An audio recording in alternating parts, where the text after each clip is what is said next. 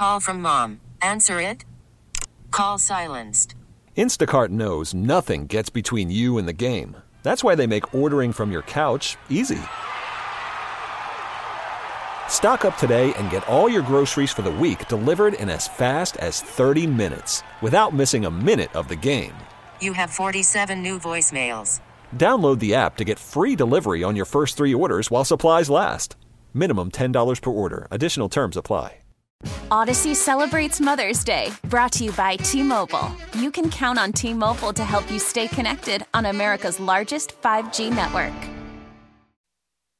So love is in the air. It's what they said on the Love Boat, right? But what if you're keeping secrets from your spouse about money, about your finances, financial infidelity, fiscal infidelity? Is it the same as cheating on someone physically? Is it the same thing? Well, let's bring in the love doctor. Well, I don't know, doctor. Do you have a doctor, Jen? I mean, are you a doctor? I realize you've got a podcast, you're a relationship expert. You've got the Loveability Show with Jenn Styers. I mean, do we call you a love doctor? What do we call you? Oh, no, I'm just Jen. Just Jen. Okay, Jenn Styers joining us here, and we are delighted to have her here on KDKA. When you hear these comments about what's going on with people keeping maybe a secret credit card or a secret savings account, they've got debt that they've not told their husband or wife about, what does this say as it relates to Valentine's Day and this notion of love? Is it a form of cheating? Well, I think it depends on what it is. I mean, when you talk about, spending with, secretly, depending on how much it is, versus, having some kind of debt, major debt that you haven't told them about, they're very different things. That debt thing is definitely a deal breaker. It's a relationship breaker. It always has been. I hate to say this, but with our economy, the way that it has been, things are a lot more expensive. I think that this thing with money and finances has become much more of a sensitive subject than it was years ago with financial infidelity. Everybody has little financial secrets, right? I mean, right? Even if it's just like I like to shop on Amazon too much. Well, right? Or you just say, well, you know what? I got $100 that I was given, and I just tucked a $20 bill away in my pocket for later on, just in case. And well, how are you out of your money? Well, it's gone. Trust has to be a part of any relationship that is going to work, and that trust is in all areas, including finances, and maybe first of all and foremost in finances, right? Absolutely. I think what we're seeing, though, too, is like this Gen Z, these younger kids are growing up with very different viewpoints on finances than people once had. I mean, with, my parents, my marriage, everything's joint account, right? You're doing your finances together. Yep. This Gen Z are not. They're separating bank accounts. They don't have joint bank accounts.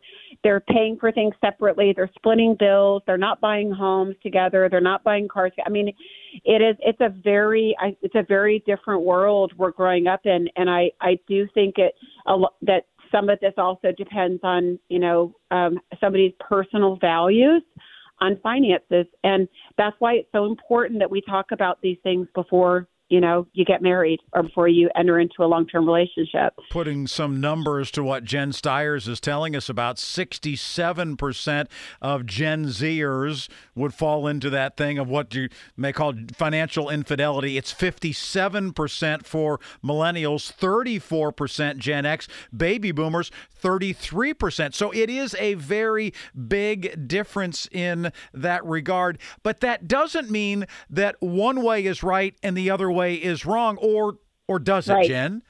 No, it really, what it calls for is communication and people talking about it. So many people rush into relationships and don't talk about the things, family, religion, the politics, which is a big thing too, finances. These are all big things in a relationship, and people sometimes are afraid to approach them, versus these are the things that we have to be talking about. What are our values in regards to this? What are our expectations? And this is why it's so important that communication is there prior to entering into any type of long-term relationship. Talk about money. What do you have? What debt do you have? How do you like to spend your money? What's your budgeting? Do you budget? And what are your beliefs about all that? Are you able, or is it a red flag, to go in and say, I'm going to change this person? That I don't like the way he spends money. I don't like the way she chooses not to save, but it's okay. I'll fix. I mean, is that as much of a red flag as other emotional behaviors or other ways that they respond when they're angry or when they get really, really quiet? Is it the same kind of thing? Should we have the same red flag warning?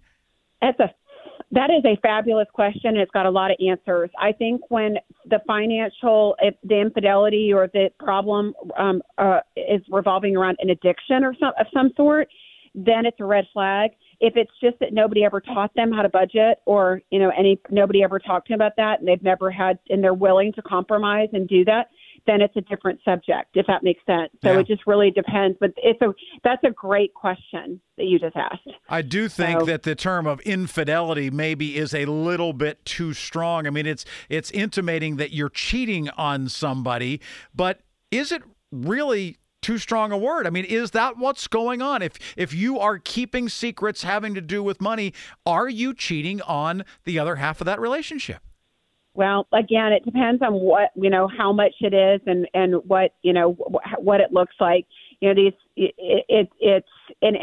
is discussed and what has been agreed upon, if anything. Right. So, yeah, I just think that it's such a loaded question. It is a big word. Mm-hmm. I'm with you on that. Mm-hmm. It's a big word. Yeah. The innuendo that is there is certainly something that carries a lot of weight for us as well. Before I let you go, I need to know, we had a conversation on Monday where I asked people to please call in and give us some really good recommendations on some of the most romantic Valentine's gifts that they had either given or received, realizing this is a family-friendly show and they needed to keep it PG rated. One of the very first people who called in said in the last 2 Valentine's days, he got his wife a new dishwasher and a new stove. And I cringed, but he said she loved them both and he was a hero. I think it kind of goes back to what you're talking about right here in terms of what have you talked about? What are your expectations? You said they had 3 inches of water on their kitchen floor because their dishwasher broke. She got to peck out a new one. She was thrilled, right? It goes back to communication. 100%. There you go. And, I would love to just pop in there, for people that, are worried about finances or are watching. There's nothing better than something created, a handwritten love letter, a collage you put together of all your pictures, taking them to the place where you went on your first date. Get creative, use your mind. Valentine's Day doesn't have to be expensive. If people want to know more about listening to your podcast, tell them where they can find the Loveability Show with Jenn Styers.